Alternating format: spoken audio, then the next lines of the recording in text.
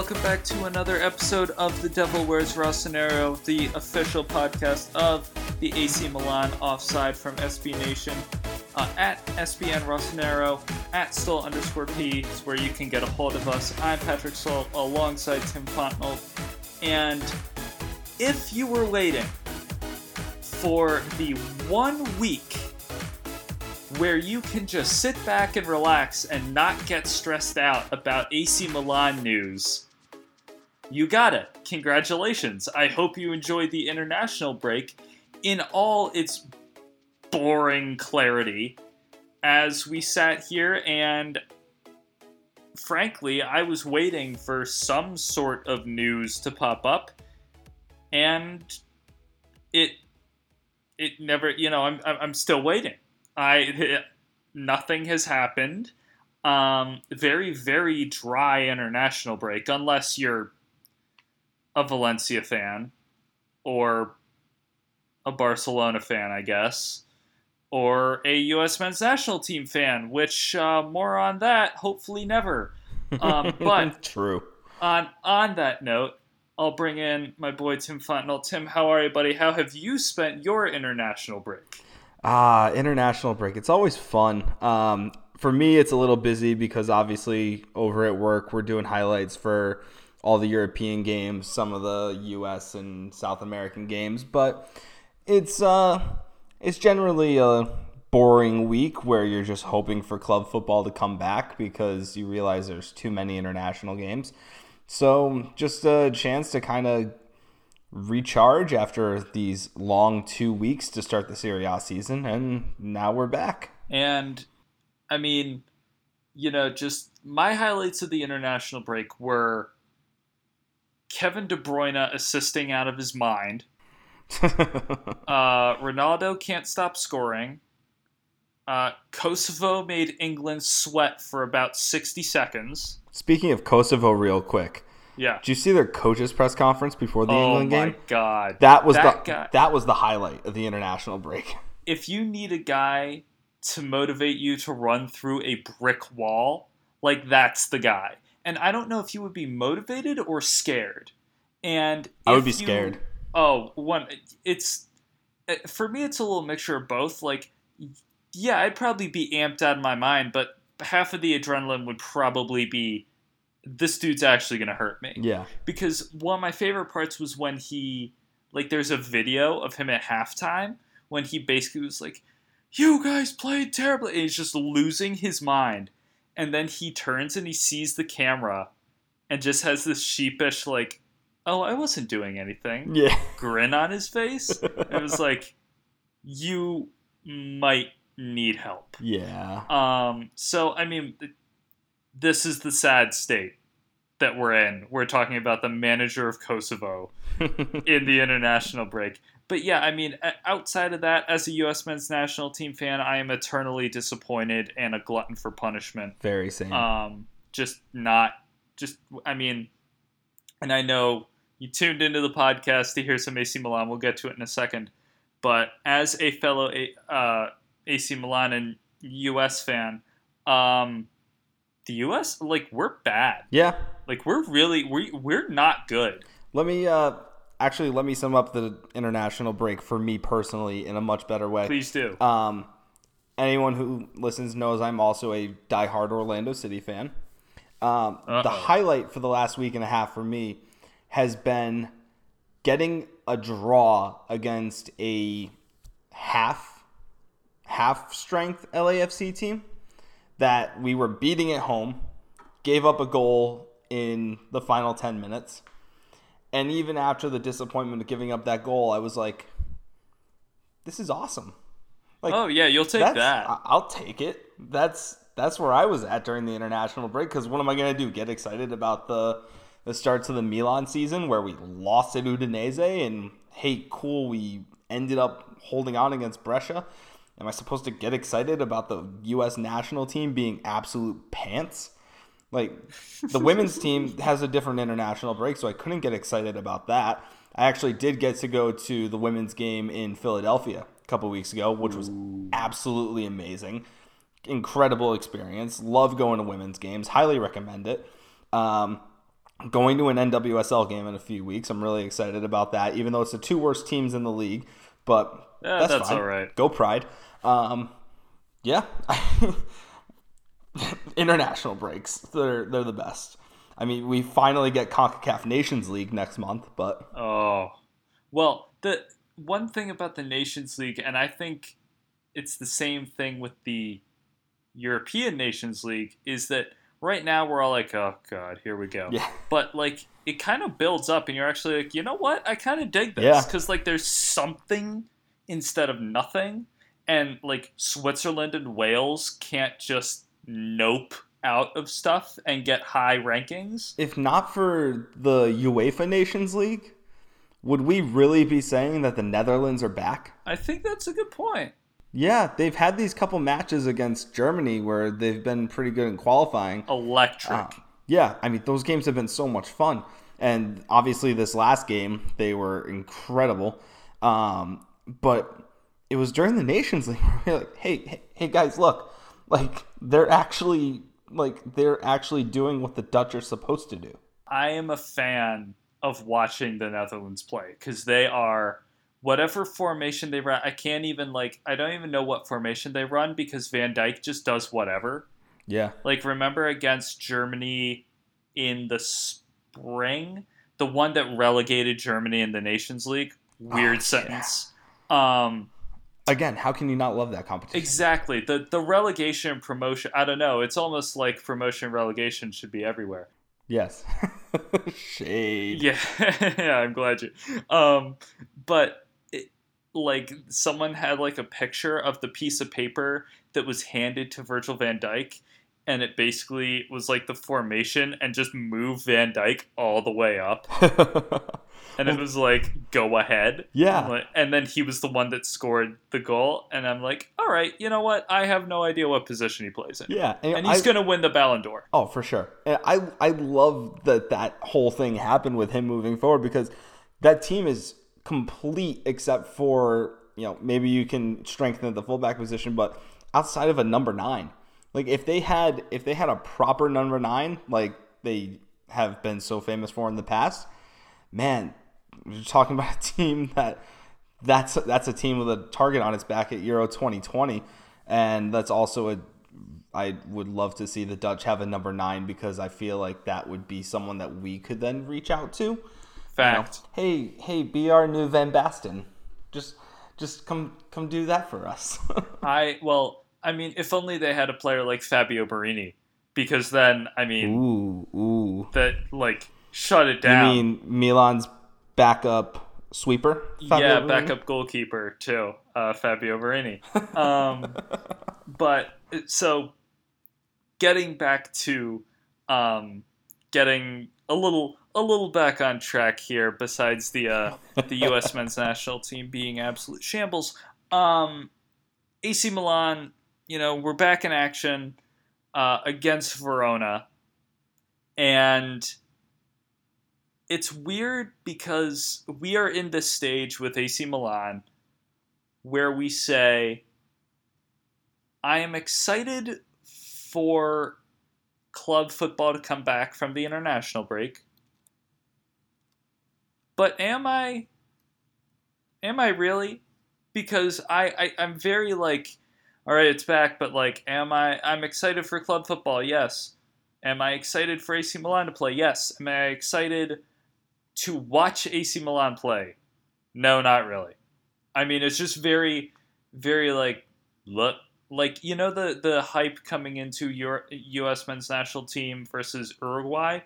It's very like, yeah, well, I guess this is happening. Like, it feels very low-key. And Verona, just standings update, and this is not what anyone wants to hear.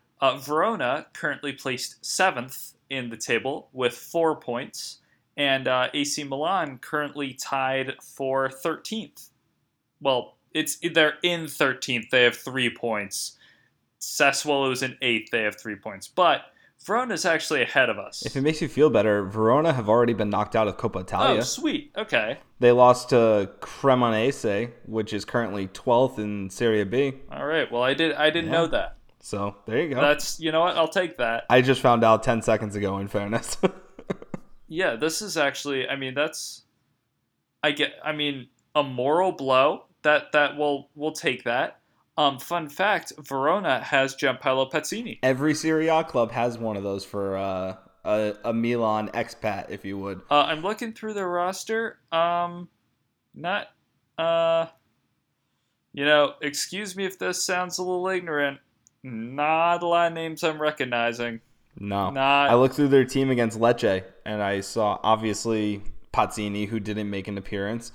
Outside of him, Marco Silvestri in the goal has been around forever. Miguel Veloso is a familiar name, and Veloso. Darko Lazovic, and that was about it. That's all I got. I feel bad that I don't have more to say about Verona, but I don't know. This game feels very okay, well, we're definitely going to play this game.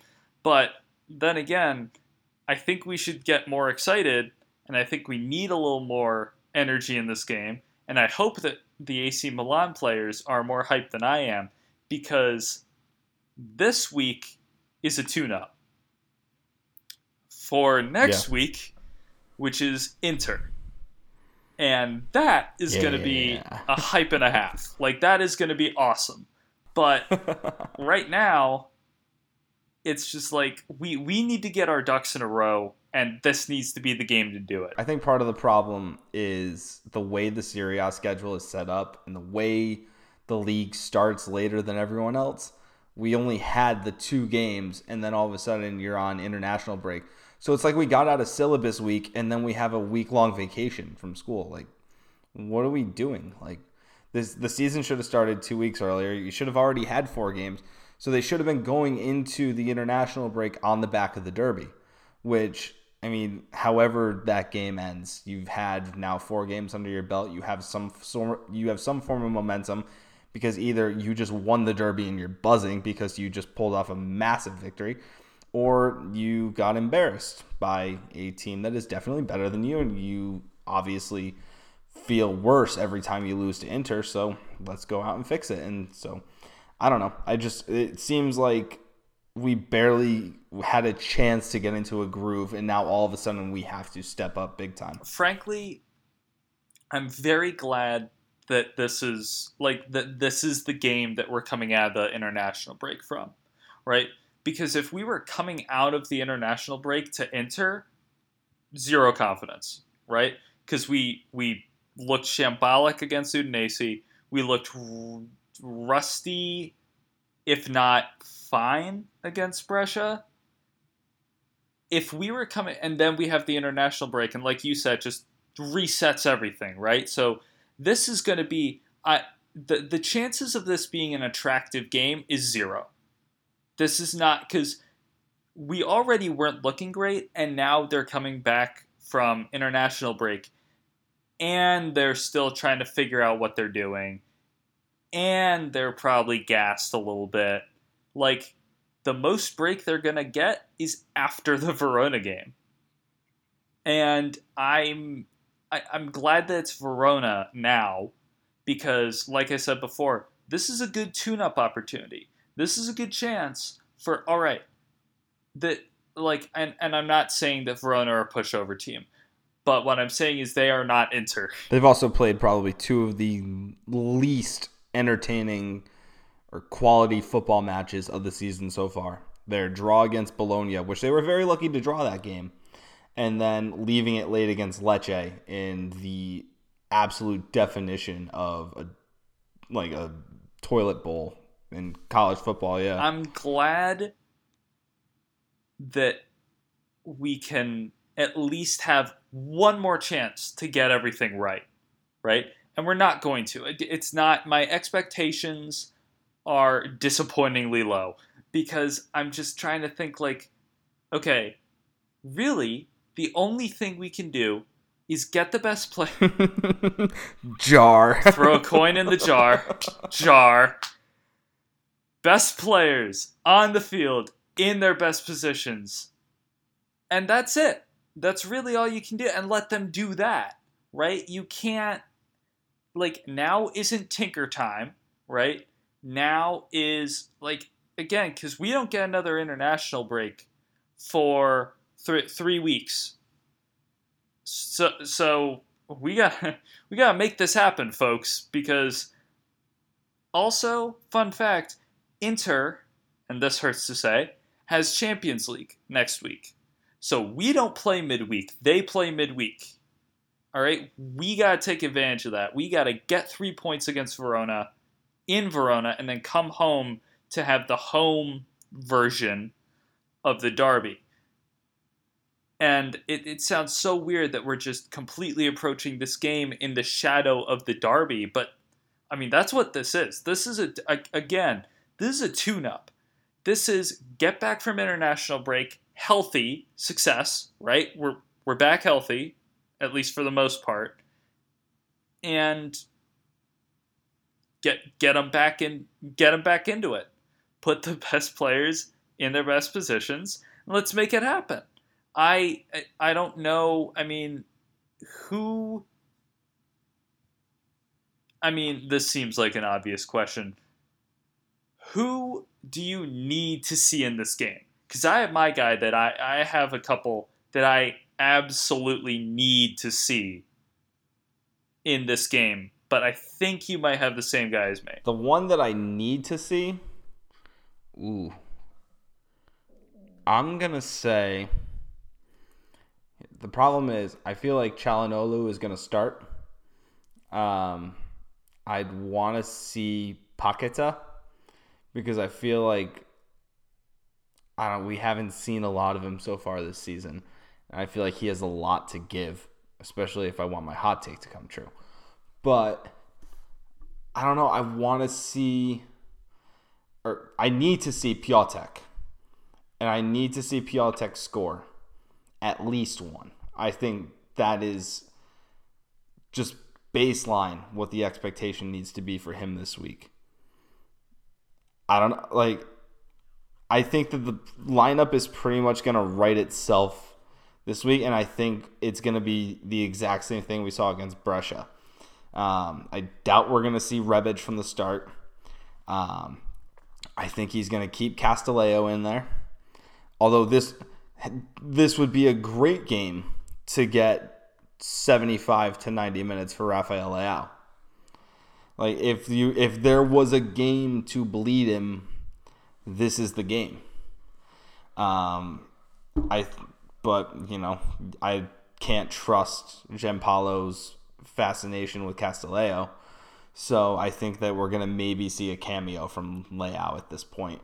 I think we're going to see pretty much the same lineup. So I would like to see another good game from Çalhanoğlu. I would like to see Benacer, like he did in the international break as well, just boss the midfield. But I need to see Piatek score. And then I want to see Paqueta off the bench for about 25. I want to see Leao from the start, but I won't get it. That's about all I got for this game. So I'm looking at the lineup against Brescia, right? And I am assuming that we will run the Christmas tree again. That's an assumption. I don't know if...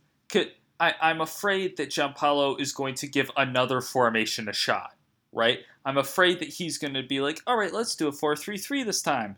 And then he'll basically pick the best for Inter. And I don't think that makes any sense. So if we're running the Christmas tree, let's go with the Christmas tree.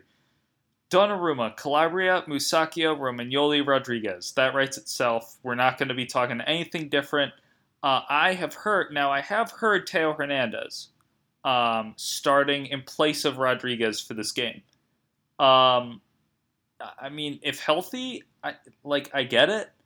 And if you want to, especially because Rodriguez is coming back from captaining Switzerland, I believe.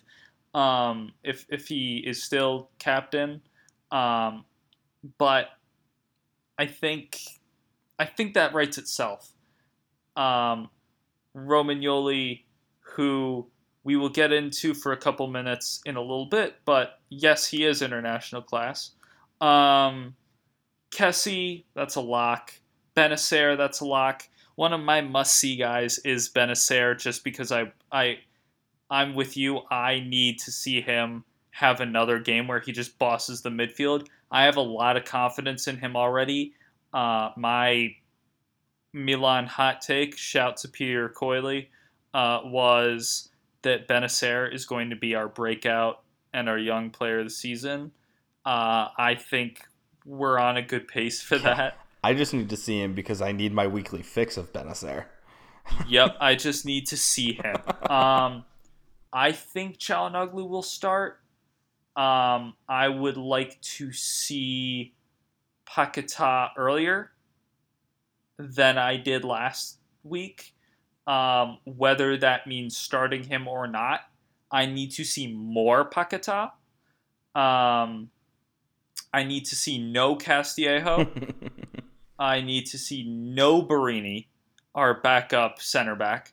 And Suso's going to be there. He's going to be in the right spot. Good. But I need to see him in that, like, put him there and keep him there. That's it. Like, leave him, let him do the thing there. Players in their best positions. And fun fact, against Brescia, our striker was Andre Silva. Oh, right. So we're not going to see the same lineup. Holy crap, I forgot about that. And before I get into the striker for a second, since the guy coming the other way was Rebic, yes, I want to see Rebic. No, I don't think we're going to. Do I need to see him this game? No. Would I like to? Yeah. And I think he'll have like 15 minutes at the end. I think he'll go in around 75 or 80. And I think he'll just kind of like get your feet underneath you. You'll be fine. I think that's going to happen. I don't need to see him this game, but if he makes a big impact, yeah, I'd be down for him to start.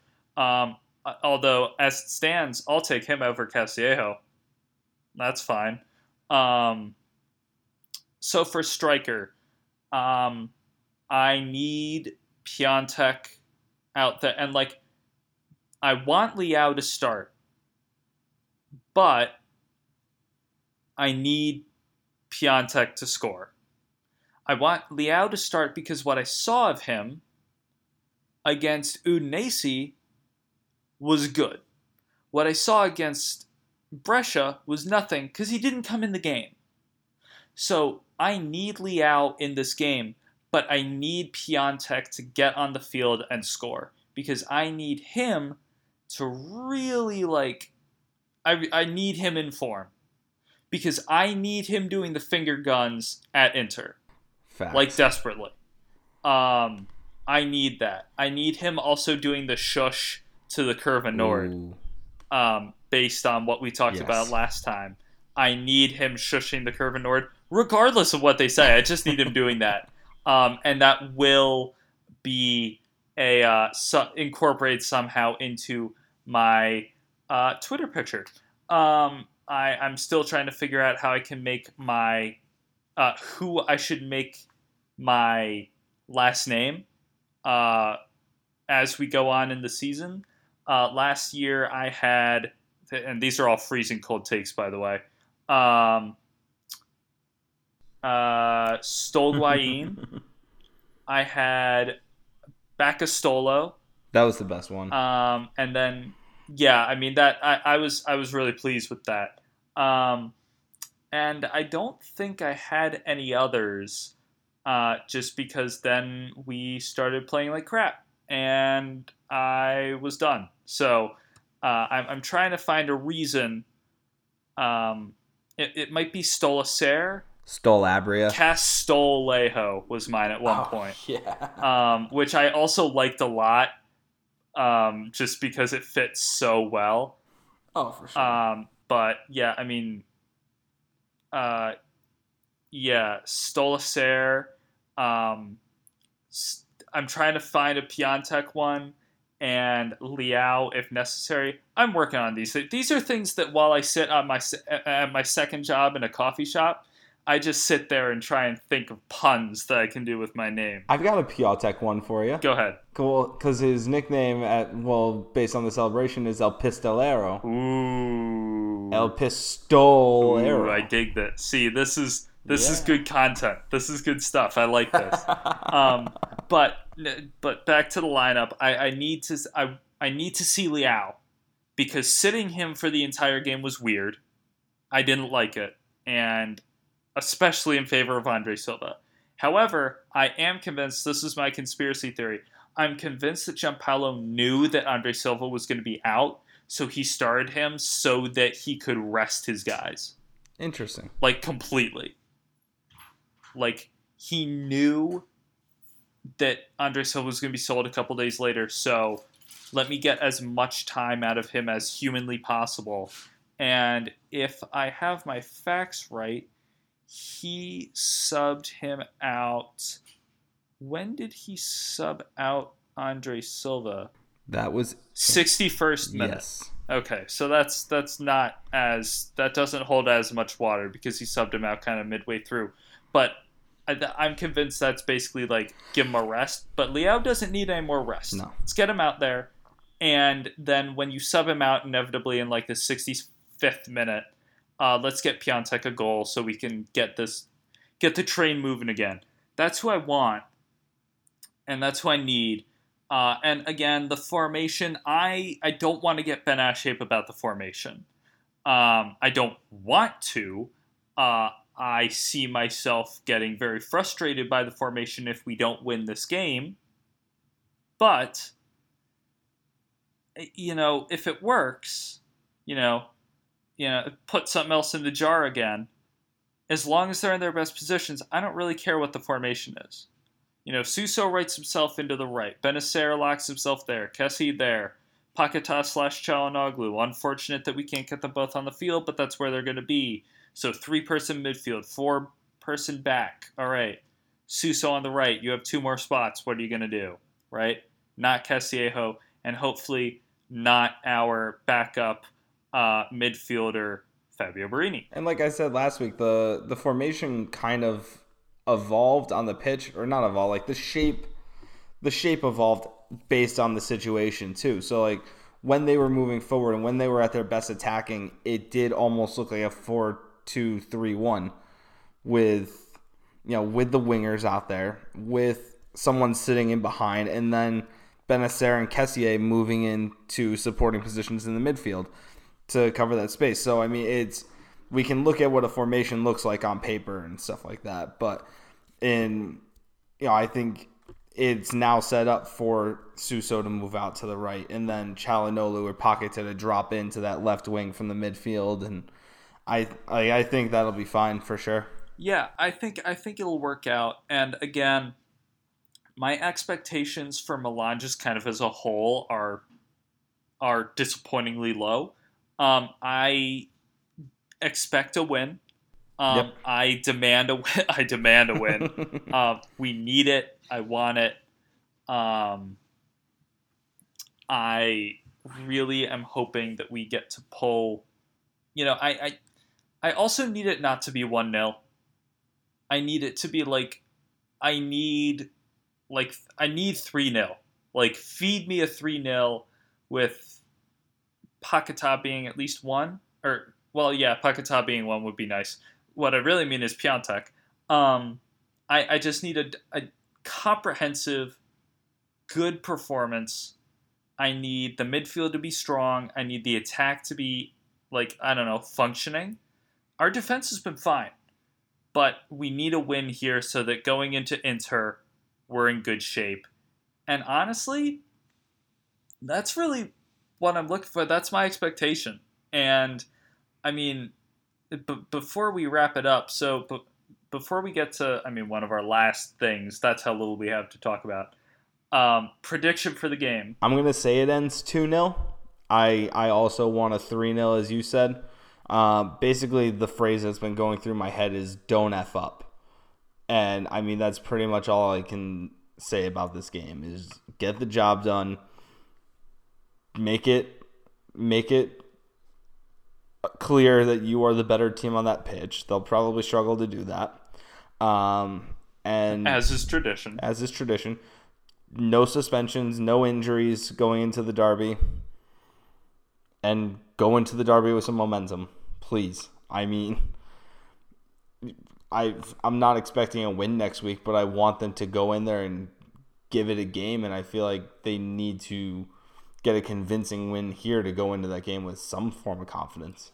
I completely agree. I think what we need and what I'm thinking is I do think it's going to be.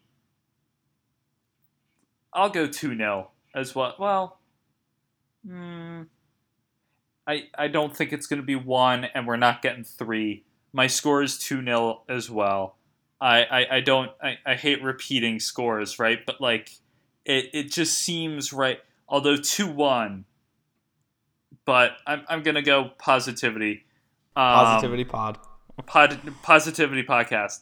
I'll go 2-0 as well. I need a straightforward, comprehensive, front to back, top to bottom win. See, I covered all the bases there.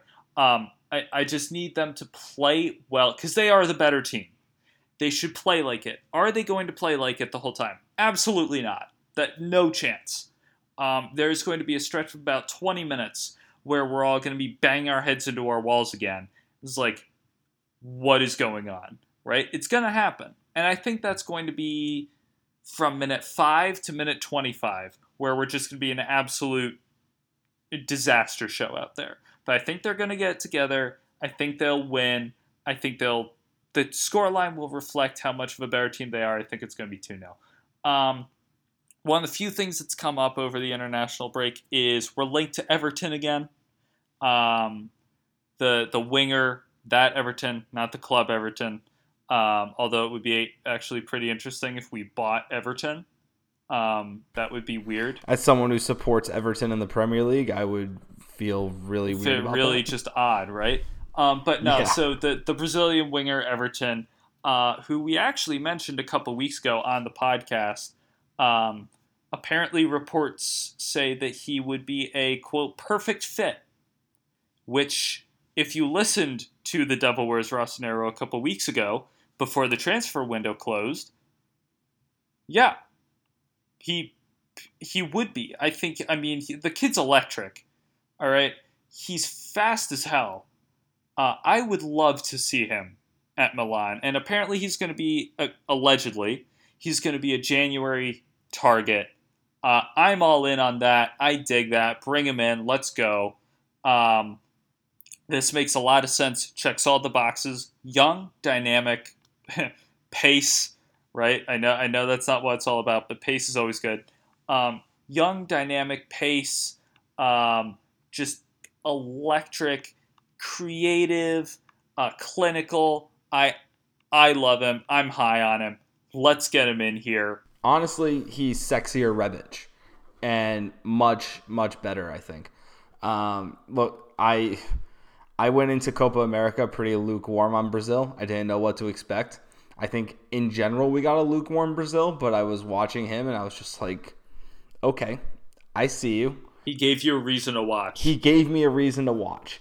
And I think, look, he's, again, I said sexier Rebic, left-sided, right-footed player. So the mirror of Suso, as I mentioned about Rebic last week, and I thought that was something that gives a new dynamic to the attack. I think he's the kind of guy you put on the other side of Suso. You've got unbelievable pace on both sides. You've got skilled dribblers. You've got guys with a sense for flair, good vision, can put the ball in the net themselves. I mean, that gives a new notch to the attack that I think we've been severely lacking. He really is the real deal, I think. And I think he's, like, if they can get him in January, that's a massive signing. I also really dig the possibility of us adding him when you know that other clubs would love this kid. Like, this screams to me a Real Madrid signing in like 2 years, right? So let's get him now. He was the guy, because remember when the weird oddball or hardball negotiations for Correa that never went through, the second option was Everton, and the general response from Milan Twitter was, how is he not the first option? Let's get him in here. One other tweet that I saw was, if Leonardo was still here, Everton would currently be in an AC Milan jersey. I think it's absolutely true.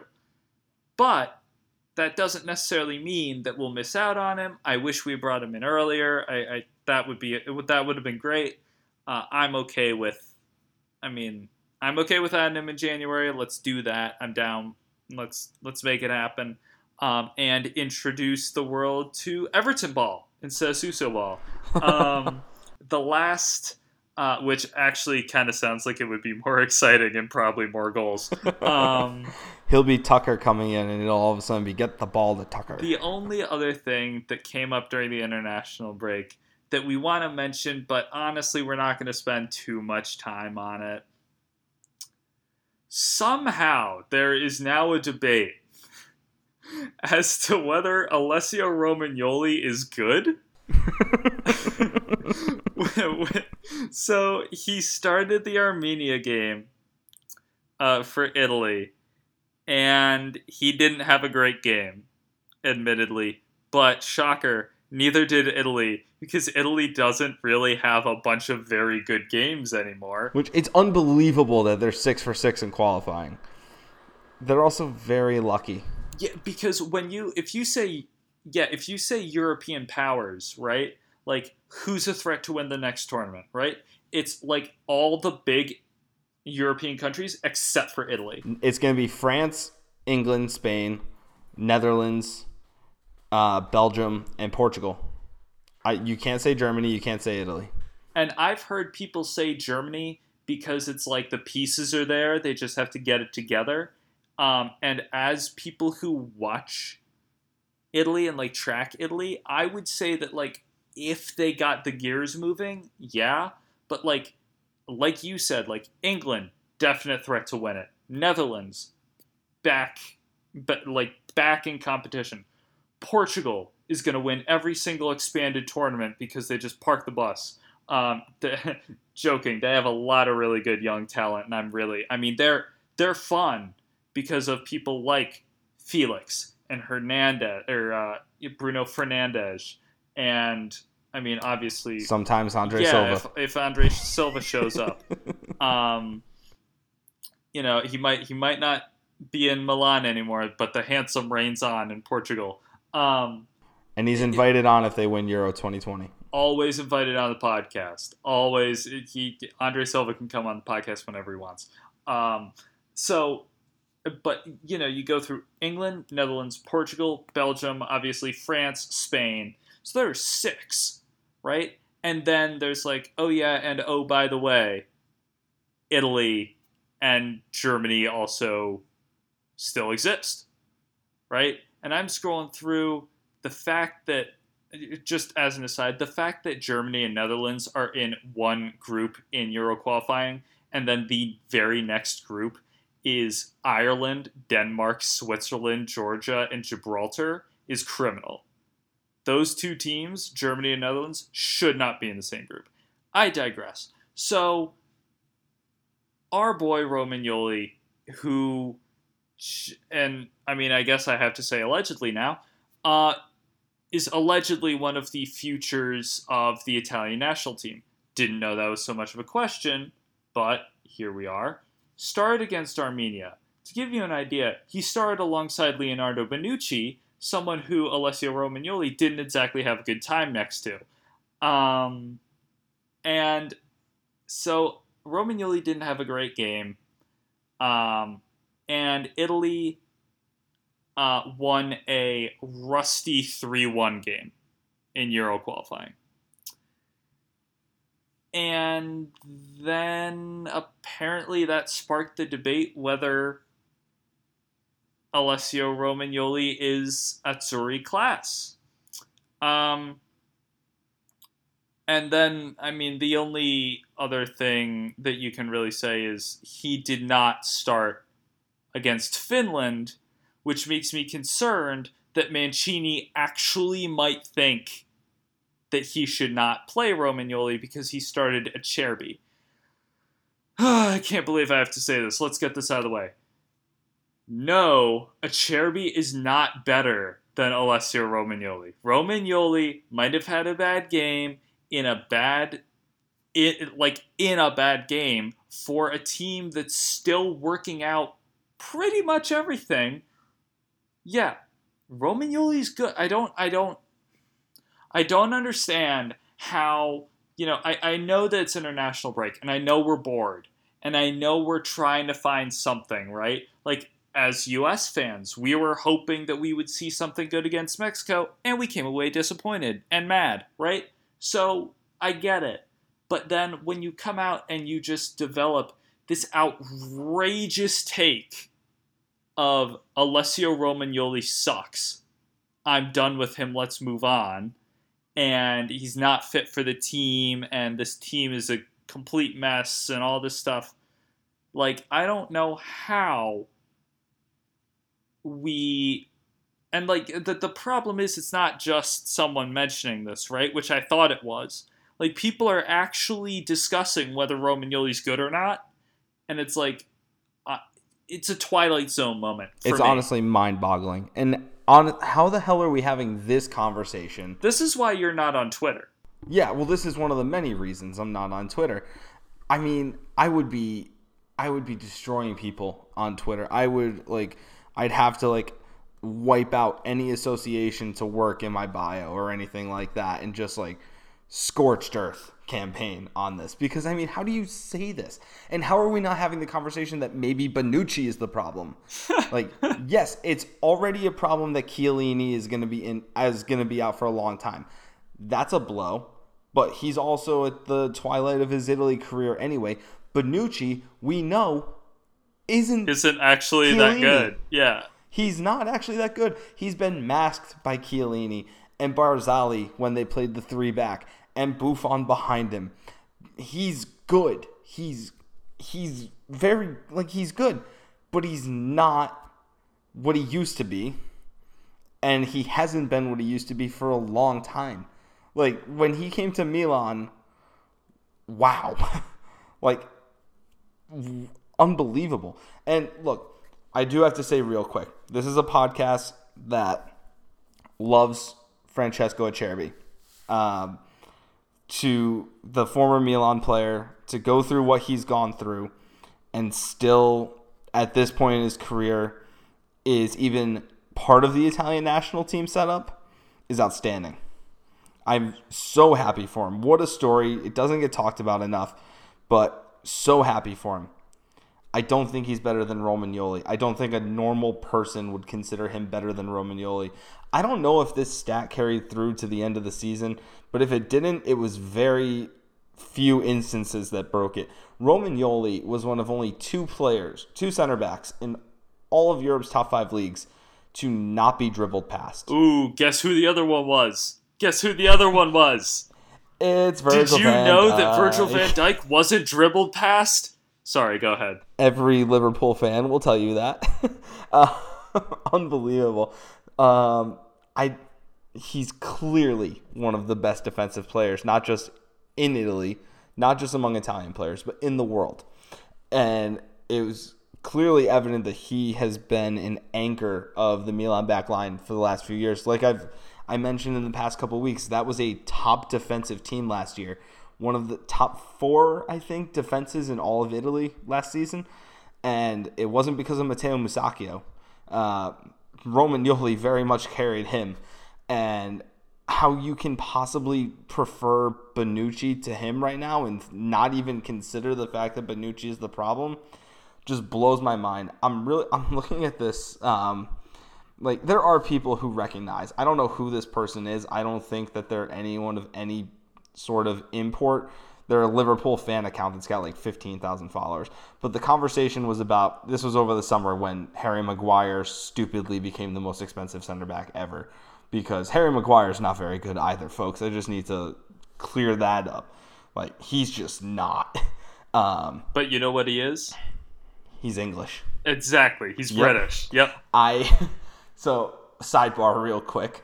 Part of my job at work, we were doing a segment on the skills and weaknesses of Harry Maguire when this whole thing was going on. And so I had to identify a few different things about his game. And I was going through and looking at old clips from last season at Leicester. I was like, oh my God, he's really not that good. He's decent and he's big, so he's going to win a lot of 50-50s in the air and stuff. But my God, the amount of times he was caught out of position, the amount of times he was just left in the dust when he couldn't track back. I mean, it was shocking. His lack of closing speed is something else. It's embarrassing. Yeah, I mean, and like really we troll about Virgil van Dijk a lot. I mean, like literally 2 minutes ago, we're talking about Romagnoli, and Virgil van Dijk still somehow comes up. Like we troll about Virgil van Dijk a lot, but like he is the best defender in the world, and he is very, very good, right? And I find him a pretty likable player, right? And I know you're an Everton fan, so I know there's a little bit of a different dynamic there. Like I got that, but I really I'm not that bothered. I'm not a huge I'm not as much an Everton fan as I am a Milan or Orlando fan. But even if I was, I do care about Everton a lot, but the Merseyside derby has been so one-sided for so long that it's just, you can't really I mean, and I also jumped in a couple of years ago because I needed a Premier League team to support, so I really that whole hatred isn't really as ingrained in me as much, and I enjoy Van Dijk, so I wasn't really feeling one way or another when he left Southampton to go there. Oh, well, fair enough. But yeah. I mean, the but I get what you're saying. Yeah, I mean, the thing is, Maguire, no matter how you slice it, is no Van Dijk. There's no comparison. And I just don't get, because at my job, a couple of people called in basically oh, Harry Maguire, blah, blah, blah. I'm like, I don't get it. But yeah, I mean, you're right. He's British. Yeah, this is from a Manchester United fan who was getting all up in arms. He was this was before he signed.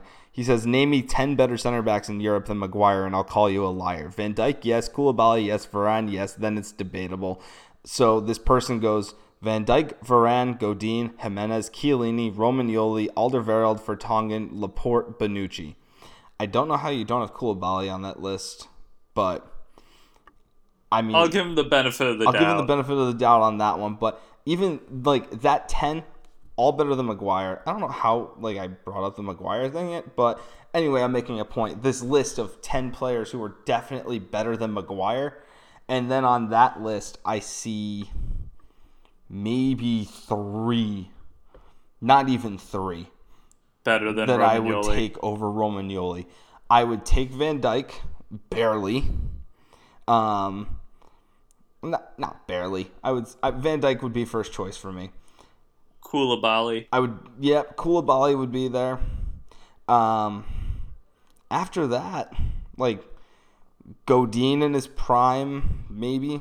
Chiellini in his prime, but not Alderweireld, not Vertonghen. I think Laporte's really good, but I don't think I don't think you can put him up against Romagnoli and have a clear difference. Well, for a lot of these people, you can't, they don't see Serie A, and I'm giving them the benefit of the doubt, right? It's a dumb statement, right? But it's a dumb statement to say Romagnoli isn't good. But some of the people, and this is some, all right? I don't think these are the people who manufactured the take, by the way. But they don't have a team in Serie A. They think Juventus just bodies the league every year, which they have. But they think it's a one-team league. They think it's a ghost town. They don't watch. They don't have a team. They don't find it entertaining. They have an English team, and that's pretty much it. And, oh, by the way, Romagnoli isn't that highly rated in FIFA. Neither is Milan a good team to play with in FIFA because they've been struggling so much. And if you scroll, in fact, I'm doing this right now. If you go, so when you bring up the ratings on FIFA, you know how far down you have to go to get to Romagnoli? I will rattle off the players higher than him, okay? Van Dijk, Ramos, Chiellini, Koulibaly, Godin, Piqué, Hummels, Laporte, Alderweireld, Vertonghen, Thiago Silva, Skriniar, Marquinhos, Umtiti, Bonucci, De Ligt, Lanley, Jimenez, Sula, Varane, Alaba, who is listed as a left back and a center back, Manolas, Lucas Hernandez, Philippe, De Vrij, Azpilicueta, Jerome Boateng, Javi Martinez, Socrates, Pepe, I have no idea who this is. I'm sorry. This is a player who plays for Gremio. Josu... Oh, okay. So apparently this is just a factory then. Josu Kiamulera. Wow, I'm getting killed here. Akanji for Dortmund. Davinson Sanchez. Gene for Getafe. And Jonathan Tah.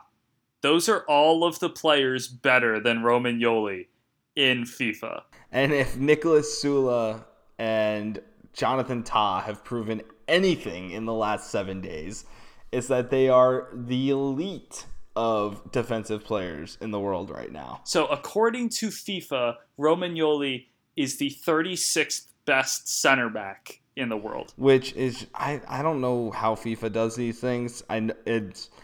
I try to take FIFA ratings with a grain of salt. I'm not going to be the kind of person who FIFA ratings come out and then I'm going to go on the Messi Ronaldo war train.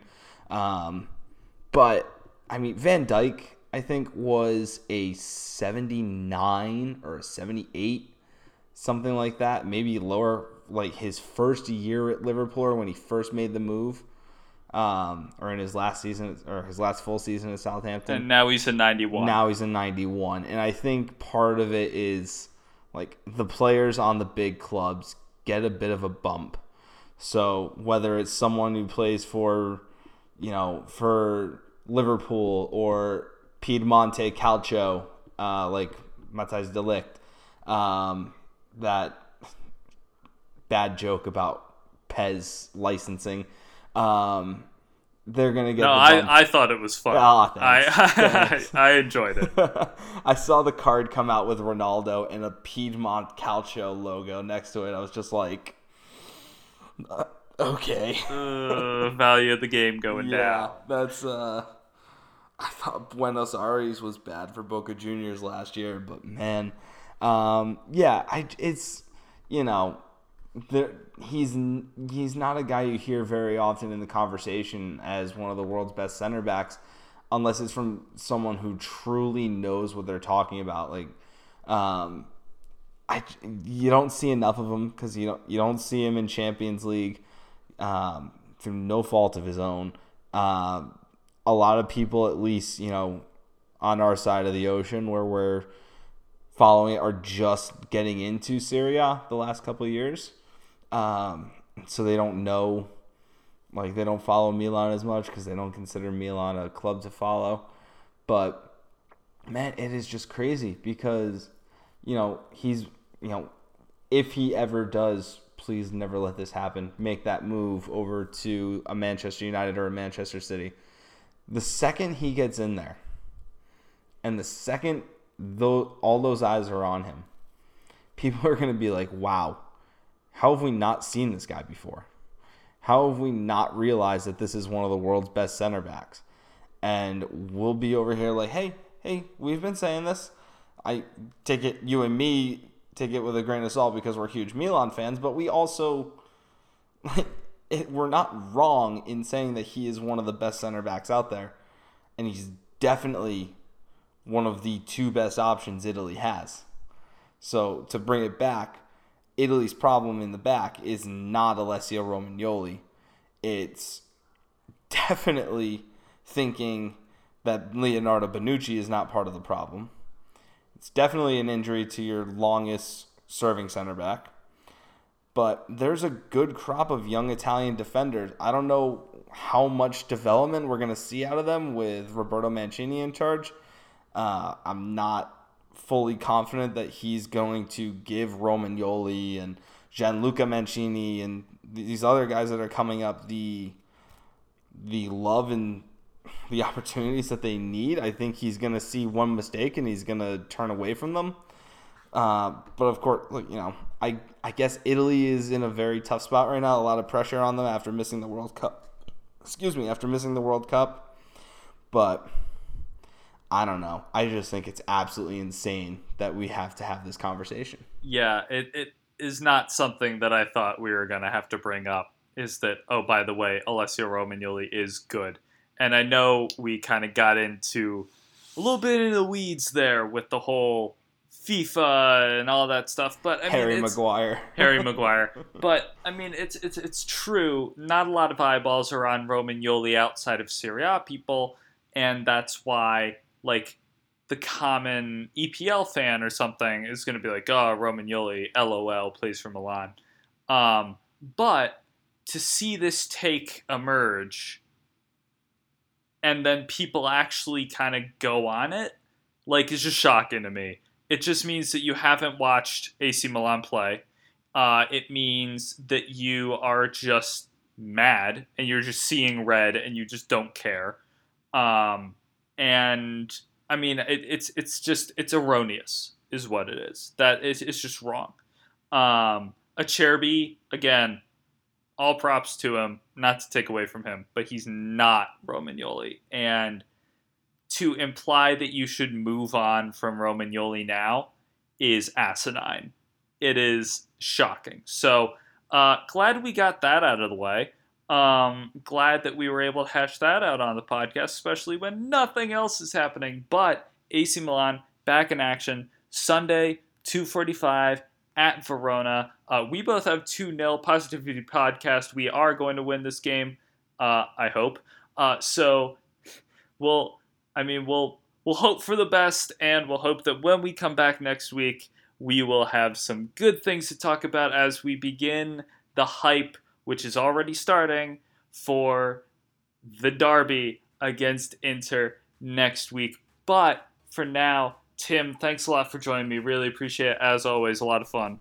Always a pleasure. Looking forward to spending Inter Hate Week with you. Oh, Inter Hate Week has already begun in my book. Because every week is Inter Hate Week. Every week is Inter Hate Week. Just like every week is Hate Penn State Week. True. Don't say that, though. My fiance is going to get mad at me. But on that note, thank you for listening to The Devil Wears Rossonero on the AC Milan Offside. I'm Patrick Stoll. He's Tim Fontenot at Stoll_P at SPN Rossonero, and acmilan.theoffside.com is where you can find our work. Thanks a lot for listening on behalf of Tim and the staff of the AC Milan Offside and our new man in charge. Thanks for listening. I'm Patrick. We'll see you next week.